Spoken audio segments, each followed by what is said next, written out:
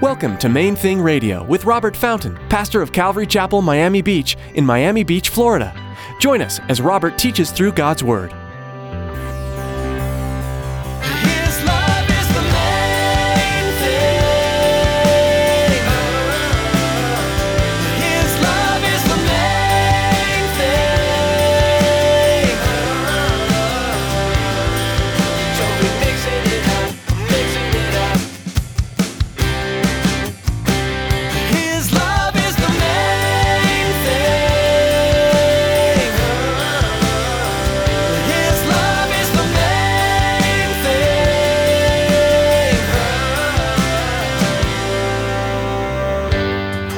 The things that he says are wicked.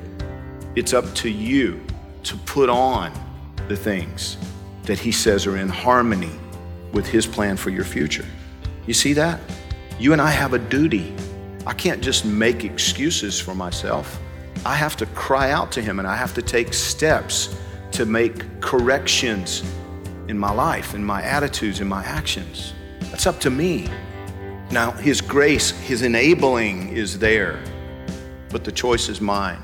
The choice is up to us as to whom we will serve. In today's message from Pastor Robert, he teaches us through the book of 1 Peter that as Christians, we are to put off the sinful natures that seek to devour us. We have a choice to take steps towards serving our spirits in righteousness or serving the selfish flesh. Stick around after today's message from Pastor Robert. I have quite a bit of information that I'd like to share with you. Our web address, podcast subscription information, and our contact information. Now turn to 1 Peter chapter 1, and let's join Pastor Robert with today's message. His love is the main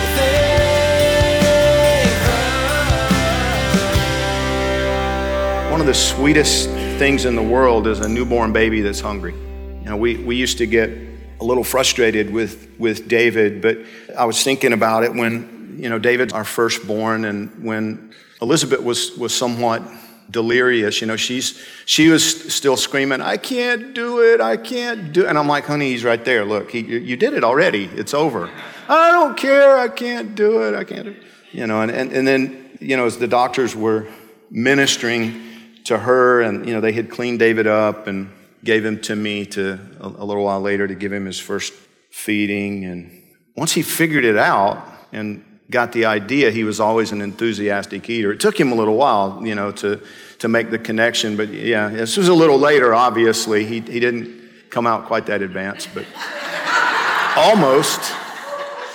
But we used to laugh at him because there for a while, all he would eat is black beans. And seriously, that's all he wanted. He just wanted black beans. And those black beans usually went everywhere, all over the walls, everywhere. Hands and feet going all over the place. And his excitement about eating. Now, I want you to hold that thought as we read our passage today. 1 Peter chapter 2, verse 1 says, Therefore, laying aside all malice, all deceit, hypocrisy, envy, and all evil speaking, as newborn babes, desire the pure milk of the word, that you may grow thereby, if indeed you have tasted that the Lord is gracious.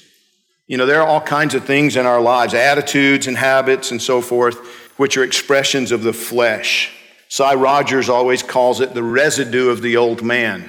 I had somebody want to argue with me recently that as believers, there is no residue of the old man. Well, that's the same thing as saying that you're now perfect. And if any of you is so arrogant as to say that, I pity you. None of us is, right? If we're just honest with ourselves and with one another, we know. No, the residue is still there. The residue is still, hopefully it lessens, as we follow Jesus and as he works in our lives. But the reality is that none of us can claim that our behavior, our attitudes and our actions are totally Christ-like. Not yet. None of us has yet reached that state of sinless perfection to which he promises to bring us one day. Paul wrote in Galatians chapter 5 that those who are in Christ have crucified the flesh with its passions and desires. That's a crazy picture that he paints there, right? Those of you who are in Christ, you have crucified yourselves. your appetites, your personal human desires. They're dead. They've been executed. That's what he says. I'm a new creation in Christ Jesus, but the old Robert tries to resurrect and wants to express himself. And for that reason, the Bible often reminds us that we have a duty. And with that duty, we also have grace from God to, quote, put off concerning your former conduct, the old man, which grows corrupt according to the deceitful lusts, and be renewed in the spirit of your mind, and that you put on the new man, which was created according to God in true righteousness and holiness. Ephesians 4:22-44. In other words, what he's saying there to the church at Ephesus is that we need to agree with God about the things which he says are evil and make the decision to cooperate with his Holy Spirit and that transforming work that he does inside us. It's up to you to put off the things that he says are wicked. It's up to you to put on the things that he says are in harmony with his plan for your future. You see that? You and I have a duty. I can't just make excuses for myself. I have to cry out to him, and I have to take steps to make corrections in my life, in my attitudes, in my actions. That's up to me. Now, his grace, his enabling is there, but the choice is mine, moment by moment, day by day. I have to own some things. And here in 1 Peter chapter 2, the Bible gets pretty specific about a few of the things that you and I need to own and put off or set aside. He says we need to set aside malice. What is malice? Webster defines it as a desire to harm another person, ill will toward somebody. I mean, we're seeing great and awful expressions of it in our society today. Just watch the news. Police officers being assassinated. Now listen to me carefully. I don't care what you think about cops. I've said it before in here. I was a cop hater, for lack of a better way to put it, when I was a teenager. Running from them and avoiding them because my deeds were evil. I'm very aware that just as there are corrupt, wicked, self-serving pastors, ministers, rabbis, there are corrupt, self-serving, and wicked police officers. But here's the thing that's absolutely essential for us to remember. The Bible says in Romans chapter 13 that God has appointed those who wear the badge. Or to use Roman terminology, the language of the day, those who bear the sword. Today it would be bear the gun, right? And what we have to remember is that what we're seeing right now is the manifestation of lawlessness in our world. And we're seeing it coming from both sides. We're seeing it from both sides. Meaning that we're seeing those who should not be wearing the badge abusing the badge. And we're seeing those who just don't want anybody wearing a badge attacking the badge. Now, the ultimate end of that is chaos. It's chaos. Unless you want the Wild Wild West where everybody takes the law into their own hands, and you need to pray for the law enforcement folks. Because I've seen it now for 10 years. They're scared, and they feel completely unappreciated by the general public, the people that they're supposed to protect and serve. Pray for them. I was thinking about this subject of malice. You know, I think most often it's unforgiveness.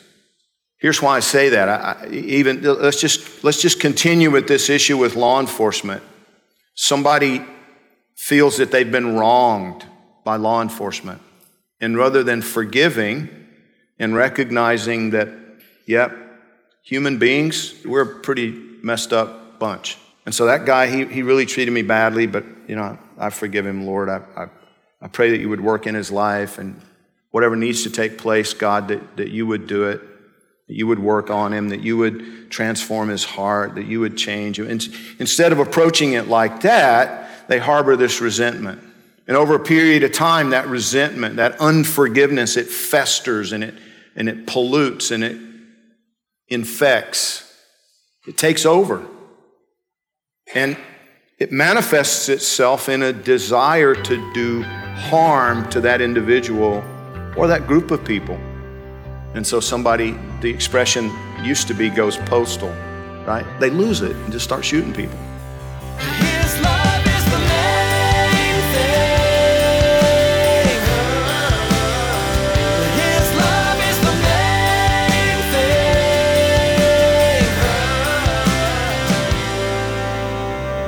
thing. Do you happen to be in the Miami-Dade County area?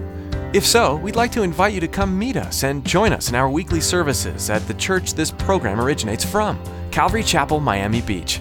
We are a group of ordinary people simply coming together to pray, worship, read the Bible, and spend time in community.